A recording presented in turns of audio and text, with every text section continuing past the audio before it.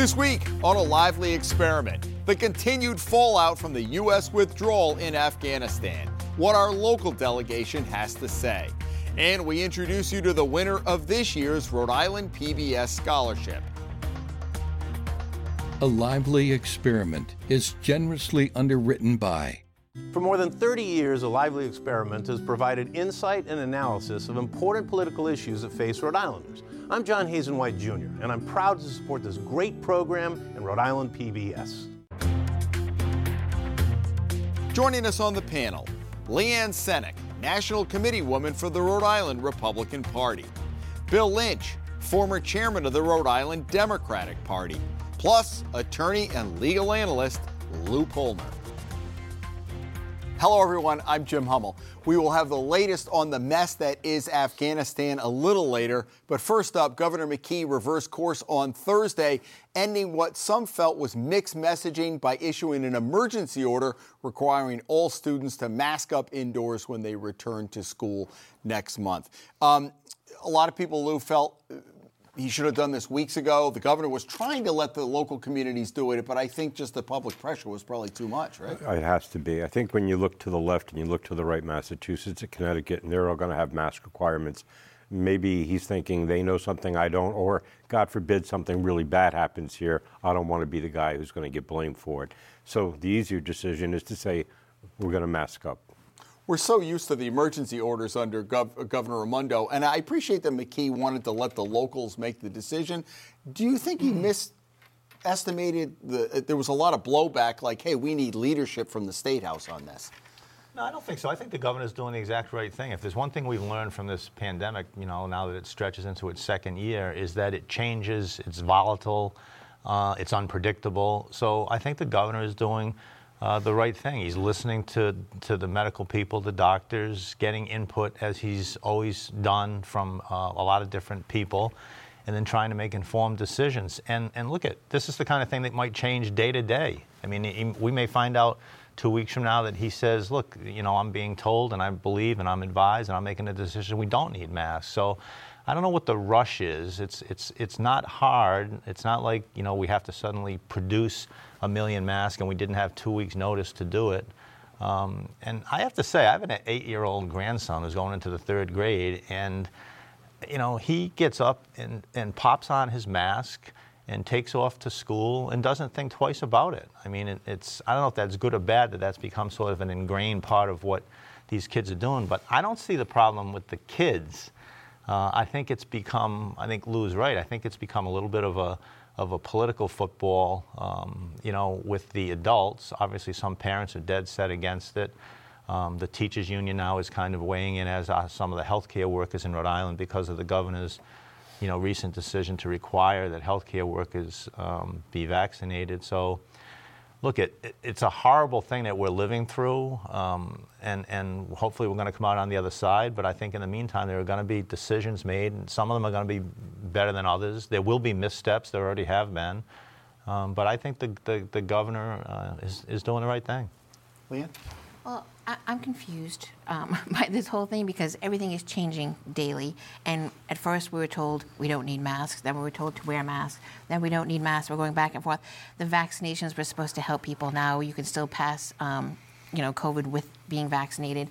There's just so much misinformation out there that it's hard for anyone, particularly parents, to make an informed decision on any of this. So how do you decide what's the right thing to do? Or is it, as Bill said, is it making your decisions based on changing conditions? I think it's both. Yeah, I think there's a lot of everything. I mean, we don't know. Who do we turn to really get a really firm answer on what?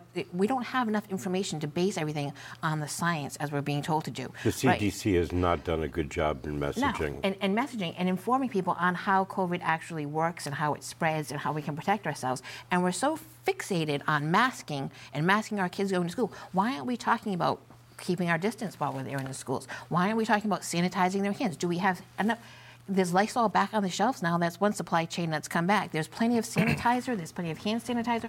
Why aren't we talking about these other ways to mitigate this? Because it's interesting that they've said masking, but it's the 3-day, you don't have to quarantine if you mask, stuff that we weren't even doing a year ago. And I don't understand why we're not going to not quarantine. If kids come into contact with COVID and they're exposed to it, they're not going to quarantine. Isn't that more of a danger to put them in that setting knowing that there is COVID present I'm going there? to do you one better, and I think we can all agree because we've all heard it and there's no disputing this. The masks don't work. No. But we're wearing cloth, we're wearing silk, we're wearing satin, we're wearing paper. The only thing that really works are the N95s, and we aren't wearing those. So you have to take all that into consideration, say, we're just playing games here. I'm not sure you would agree that the masks don't work. No, and anytime Lou starts by something by saying, we'd I think all we'd agree. all agree. I immediately wake up and say, wait a minute, something bad's going to happen right now. Look, I think the masks help. I don't think they're the answer, but I think that they help. But look, at the real big issue is the one that, it's uncomfortable to talk about, is this whole issue of vaccinations and why. In a country where we have sufficient supply of vaccination, are there places where the vaccination rates are as low as they are? And it's very frustrating. I find it very discouraging. I respect people's opinion on that issue, but I don't agree with it. And I have people say to me, well, that's Florida, that's Texas, but I deal with people regularly in Rhode Island in my business and have this discussion, and there are those that there's no way in a world that they're going to get vaccinated, and they sort of repeat what I consider to be these falsities about the vaccine and the government and putting chips in people and tracking what you're doing and all these things where, But it's because realistically, the government has lost the trust of the people. Well, I think there's a lot of mixed messages. I think that social media, which is here to stay, has not been I think helpful. we could all agree about that, right, Lou? Yeah, but And social media is here to stay? No, we can all agree. No, but I think it's interesting that I think the governor was trying to say, just like we're kind of in the blue bubble up here. Just like Rhode Island and Massachusetts have very high vaccination rates, we're not Florida, Louisiana, or Texas. Look, Johnston may be different from Woonsocket, may be different from Newport, may be different from Barrington. So you guys make your decision based on your best information. And you have to remember, this governor is very, very different from the last governor. Indeed. And this governor has always, this is not new for Dan McKee, this governor, when he was the lieutenant governor, remember, he was the mayor before that. He has a history, and it's ingrained in who he is, of dealing with these local mayors and these cities and towns and trying to respect sort of their integrity and listen to them. And you're right, this governor feels very strongly that every city and town, mostly through their mayor, should have some input into what happens in their city and town. And I think he's trying to stick to that as best he can. It's almost like the local equivalent of states' rights, right? Your local, do what you need. I also think it got political, though, because now you have Nellie Gorbea and Seth Magaziner, and I thought McKee was almost like brushing a gnat off of his thing, going, this is a move for relevance. You have Seth Magaziner or his consultant saying, we need real leadership, and that's why my people are going to mask up. And that's what we don't need right now. We right? don't Politics. need that, the politics in that. No, because we should be able to have faith in the government and the CDC and the messaging they're putting out, even as mixed as it is. And that's why you have so much conflict over this, I think, because we haven't gotten strong, clear messages, and we don't have the science to back it up because there hasn't been a long enough time period to say this vaccine is safe for this amount of time, is effective for this amount of time. And to that end, we're not far enough into this to be able to have that kind of data. And that's why I can accept what Bill was saying, is that, we have to flow with the times here, because this is all brand new. Right now, all they can tell us is that the vaccine is good for 7 months or 8 months, because that's as long as we've had the vaccine. So they may find out. And a lot of us will be coming up on that September, October, November, right? And they may very well find out in the 10th month that all of a sudden the vaccines aren't working anymore. So I accept the fact that changes. That everything changes. Well, look, 6 or 7 months ago, there was no Delta variant, right? So 6 or 7 months from now, there'll be a Lambda I'm variant. concerned that there's going to be another, activity that we're going to have to deal with.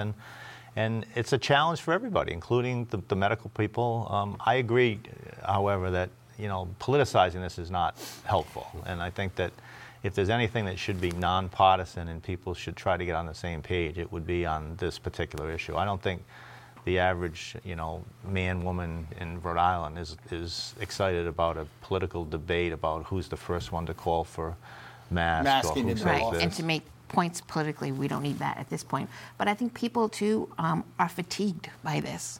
I mean, it's new, but it's old. We've been doing this for over a year now. Businesses have been complying with different varying regulations, changing from day to day, having to adapt to all of those changing things. People are tired of this. And we got that little bit of hope at the end of the tunnel when we started loosening those regulations, and you could go back to going out to eat and going back to seeing your family. And no one wants to go back to that lockdown But I think stage. that snapshot in time, true. you talk about the evolving science, when one of the incentives, particularly for high school kids to get it, was, hey, you won't have to wear a mask if you come back this fall. Right. Or if you get vaccinated, and then we didn't account for unvaccinated people, the asymptomatic spread. That's what we're learning, right? I mean, it's evolving by the week.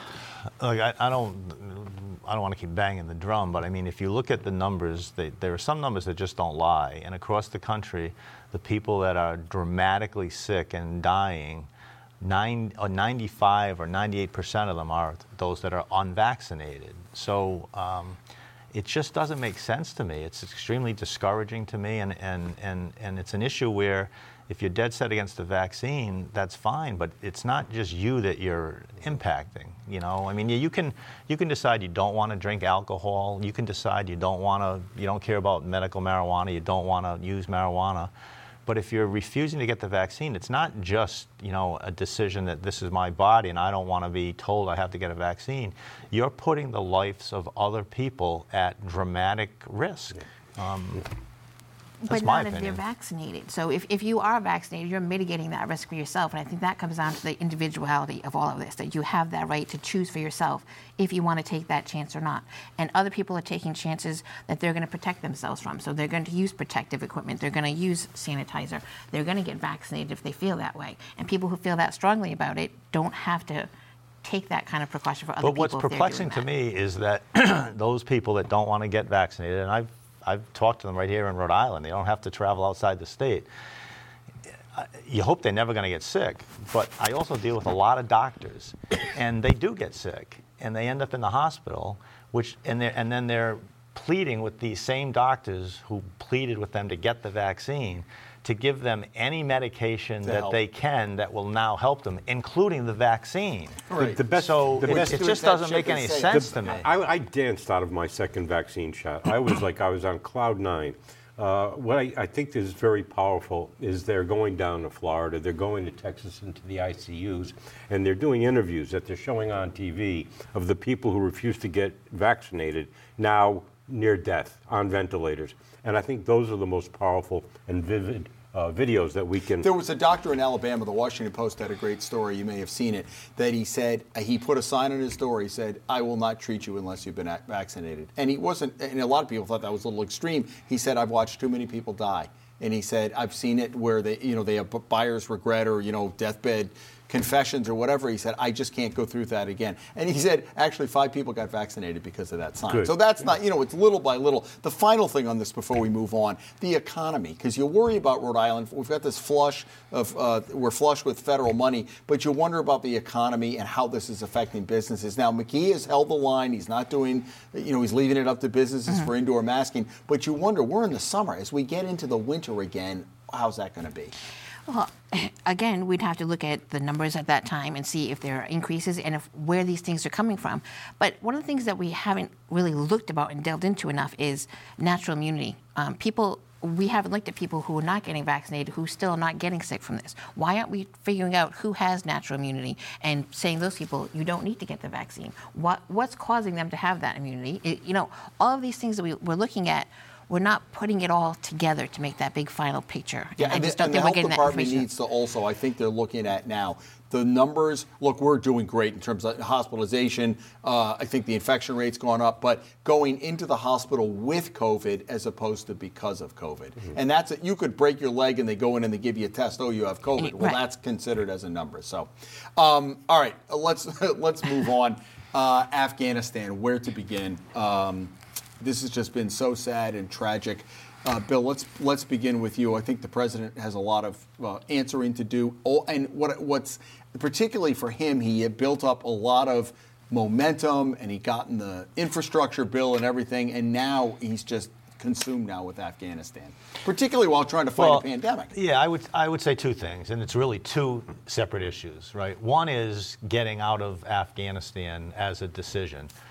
No one's really criticizing that, not to any great extent, and Joe Biden has campaigned for years that he was going to get us out of Afghanistan. It was Donald Trump said the same thing. It was the execution. Well, that's the second issue is, okay, now that decision's been made, what about the way it unfolded? And look, it's a complicated issue. There's no question about it. I think that clearly we were not prepared for the country to fall the way it did, for the Taliban, to march across the country as quickly as they did. Why weren't we prepared? I don't know.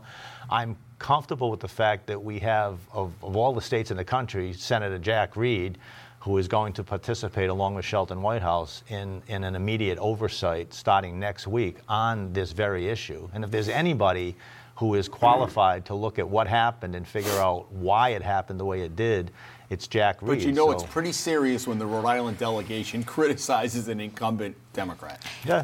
Jack Reed had warned Biden before this that this was not the right way to do this. There are all reports now coming out that the intelligence was not there in order to support pulling out the way that we did. And either the president has forgotten those reports or he's lying about getting that information. And that's something that we really need to get to the bottom of, because if this was a matter of generals and secretaries coming in and saying, this is not what we should be doing, this is the information we're getting from on the ground, and this is not going to work, or it's going to fall this quickly or not, is the president getting bad information, or is he lying about what's the information that he got? Mark Milley, who has been there for a long time, he's a career guy. He said there was no intelligence we had that this would happen. That makes me even more concerned. Hummel, the breadth and depth of this debacle is absolutely breathtaking. To the extent that I actually made notes because I did not want to leave out the breadth of what we're dealing with. This is the first time a terrorist group has taken control of a democratic nation, and they did it in less than a week. That's number one. They are now the wealthiest terrorist group in total control of a nation because they now control the world's opiate or poppy fields, and that means that they have deriving wealth for the rest of their existence, which is and they in have perpetuity. millions of dollars of our equipment Well, to we're use getting against that. us. They now have complete possession and control of 600,000 U.S. military weapons with amazing top technology. They also have control of 75,000 military vehicles, 200 aircraft, including Black Hawk helicopters. Now, this is what they've achieved in just 1 week. Oh, they also have $85 billion in U.S. funds that was meant to pay for the military in Afghanistan. So what does the president do to fix this, Lou? Oh, we've now proven to the rest of the world that we are unreliable partners. Moscow, well, start with China. They're obviously aimed on taking control of Taiwan, and we're supposed to be Taiwan's ally in preventing that. Right now on mass media, China is doing mass productions to the Taiwanese people. If you think you can rely on the U.S., watch carefully what's happening in Afghanistan. Russia, following China's lead, is doing the exact same thing in the Ukraine. Our allies, Boris Johnson in England, he tried for 48 hours to be able to get Biden on the phone, and he couldn't do it. They are so upset, our NATO allies, because unilaterally, we decided to withdraw and abandon up to 15,000 American citizens. But how about their citizens who are also, they've got up to 30,000 citizens in Afghanistan, and we abandoned them along with the U.S. citizens. So what can the president do? I disagree on this part of it, and that's why I started saying it's really two issues. The Boris Johnsons of the world knew that we were going to get out of Afghanistan. Donald Trump campaigned on getting out of Afghanistan. That's not an issue. So our allies knew this was coming. Now, there's no dispute about that. The second part is, and I started by saying that obviously this was not well conceived and certainly was not well executed. I don't consider myself a military expert. I'm very interested to see what Senator Reid and Senator Whitehouse and others have to say when they are able to get the facts and find out what led up to this. And I think that we should take a breath. In the meantime, fortunately, the process is continuing. It's become more rapid in terms of getting people out of there, mostly, particularly our American citizens. And there's been, so far at least, that the dramatic damage in terms of lives lost has been less than people might have anticipated. It's been a mess. There's no question. But this whole about PR that. campaign, the kinder and gentler Taliban, right? Who believes that? Tell that to the women of Afghanistan that are going to suffer under that the most. You have women that have been born in Afghanistan in the past 20 years that have never known Taliban rule.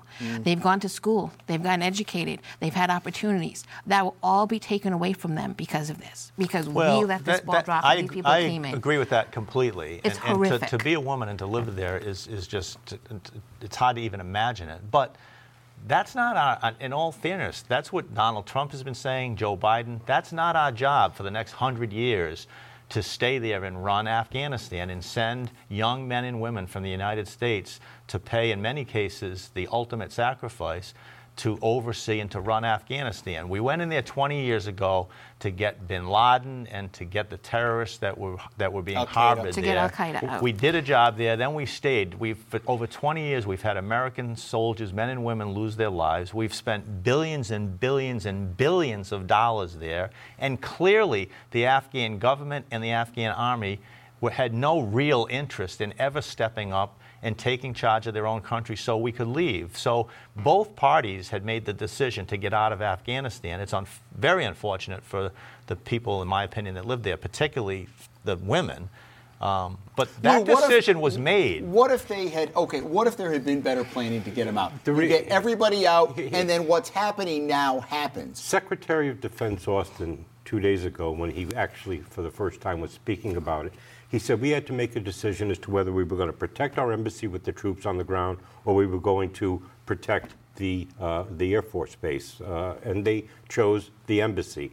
By shutting down Bagram Air Force Base and withdrawing our troops, we lost 2 major runways for takeoffs, and we lost the security and national security of where that was located. And the reality is, as a world power, we will never be able to regain our dignity after what has happened. We are now pleading with the Taliban to allow our people to get to the Air Force Base so we can get them out of there. We are pleading with the Taliban to help us. After the president already pled with them to not hurt our embassy. And the fact that our embassy is abandoned, China, Russia, Sweden, many other countries still have embassies there. China is eating our lunch on this whole thing. They're already talking about helping the Taliban to rebuild the country of Afghanistan. That's because of the rare earth metals. Afghanistan has the richest rare earth metals, which is what China wants and Russia wants more than anything, and they now will have possession of all those rare earth metals. Why? Because the Taliban can't go into the ground to get them. They don't have the technology. They will bring Russia and China in, and China will benefit, and they will continue to eat our lunch. And when we talk about the reasons that we went into Afghanistan to prevent terrorist cells from building there, that's going to happen just as quickly again. So all we're doing is saying that we wasted all these resources over the past 20 years have all been for naught because we haven't been able to stop the idea that the Taliban can take over that quickly. And then these terrorist cells are going to be rebuilding again. Just 15 seconds. in this chaos that's there, who's to say that these people? We don't know how many Americans are still in Afghanistan. Yeah, I got to hold you. It's chaos, and we don't know who's coming out of Afghanistan at this point either. I got to hold you, Billy, and Lou, and Leanne. Thank you. It's quick, and if it seems quick, that's because finally we have a special segment to end this week's program.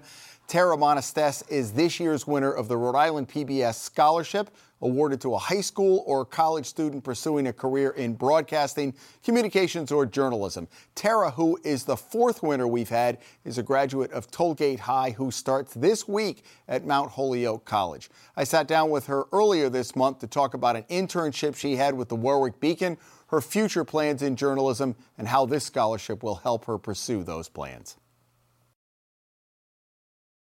And we are back. Tara, so glad to have you. First of all, congratulations. Oh, thank you so much. I'm so excited about this opportunity. Well, it's an exciting time in your life. And tell me, so we'll go back and talk about your interest in journalism, and you got a firsthand look at it. You're heading to Mount Holyoke in the fall. Oh, yeah. I'm so excited. I never imagined going to a women's college or like a small liberal arts college, but when I toured it, I completely fell in love with it. And I'm looking at all their opportunities that they have for the majors I'm looking into, and it's really exciting to think about. The whole point of this scholarship that we set up was, look, I'm on the back end of my career. You are the future of journalism. And there's so many areas to go into, broadcast, and there's audio and production and everything else. You've already gotten a taste of journalism. And tell me about that. You started the Warwick Beacon several years ago. Yeah, I met John Howell when he was covering a National History Day competition I was doing, and I had submitted a historical paper, and he was like, "Oh, if you're really into writing, you should consider doing an internship here." And I started doing it, and it was really difficult at first, getting used to like how hectic everything can be. But I found out that I really liked how hectic it was. I really liked, the idea of running around, meeting all these interesting people. I think a lot of teenagers think their hometown is kind of like a boring place that you have to like escape from and like go out into like the real world. But it made me realize that Warwick is like a fascinating community. It has so much history. There are so many people doing like so many important things every day, like whether it's charity, whether it's education. And I really got into like feeling the vibe of a community and like sharing that with other people. So he threw you right in, right? He said, go, we're giving you the assignments and they're going to be in the paper. But yeah, it was day one. I was like, I'm going to be like shuffling papers or whatever. And I got it and he's like, get in the car. We're going to cover like a youth camp. And I was like, oh. And I got used to that pace after a while and I grew to really love it. What about the rush of being able to do, one, it's kind of instant gratification, unless you're working on a long piece. Your piece comes out, hey, there's your byline. And then did people start to notice you were writing for the paper? Yeah, I would have teachers come up to me and mention it. I would have like my friends' parents would like clip the articles I did, which is really sweet of them. And, you get like it on Facebook and everything. And I just like love reading what people have to say about what I've written. I love it when it's like brought attention to something that maybe otherwise wouldn't have gotten so much attention. And I think it's like a really satisfying way to contribute to the community. Being a reporter is not easy these days. Journalism has changed. A lot of the media is under fire. Does that concern you at all, or do you think I want to be part of the next generation? So going forward, I think a lot about ethics. I think a lot about covering an issue in a way that isn't biased, but at the same time is sympathetic towards those who need sympathy, and bringing attention to issues that I think are important. And I know it's going to be a really difficult kind of balance to strike, and I think that's something that's always a part of journalism, but I kind of enjoy that challenge. I enjoy the idea of looking at a story and looking at a situation and bringing the story out of it and seeing all different sides and like really creating like a narrative. Well, you've already taken your first journalism class. You know about doing all sides. Yeah. You're going to find that when you get to school. Did you have one story that stood out in your mind over the last couple of years that you really liked? There have been a couple. I know there was one that I did. The last one I did recently was on the Masonic Medical Center, which rents. It doesn't rent it. They rent it out, loan it out for free to people who need medical equipment. It's like wheelchairs, whether it's canes, and I actually got the idea because my mother has cancer and she needed a wheelchair. So we went in there and that's how I learned about it, and I really wanted to cover that to kind of bring attention to, like, I think this is like a really great service. Like, they've helped my family personally, and I think it could help like a lot of other people as well. And people wouldn't have known about it had you not written about it. Some people, right? Yeah, a lot of people find out about it from their doctors, but I enjoyed the opportunity to like bring a more public attention to a service like that that's really, really valuable. Finally, what's this scholarship going to do for you? So as a first-generation college student, it's going to enable me to be a lot more fearless. It's going to enable me to go forward without having to worry about the financial burden of college. It's going to be really exciting to be able to explore all these opportunities and not have to worry, to not really put any pressure on my family in terms of financials. And it's definitely going to enable me to pursue journalism like as fearlessly as possible. That's the word I keep thinking of, is fearless, going forward and really making a change without worrying about financial costs or anything like that. You got to be fearless in this business. We wish you the best of luck, and we look forward to having you come back and tell us how things have been going. Oh, I would love to. Thank you so much. All right, thank you, folks. That is all the time we have. We appreciate your coming back and watching us every week. Come back next week as a lively experiment continues.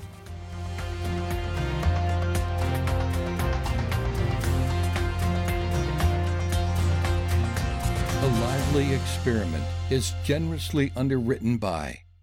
For more than 30 years, A Lively Experiment has provided insight and analysis of important political issues that face Rhode Islanders. I'm John Hazen White Jr., and I'm proud to support this great program and Rhode Island PBS.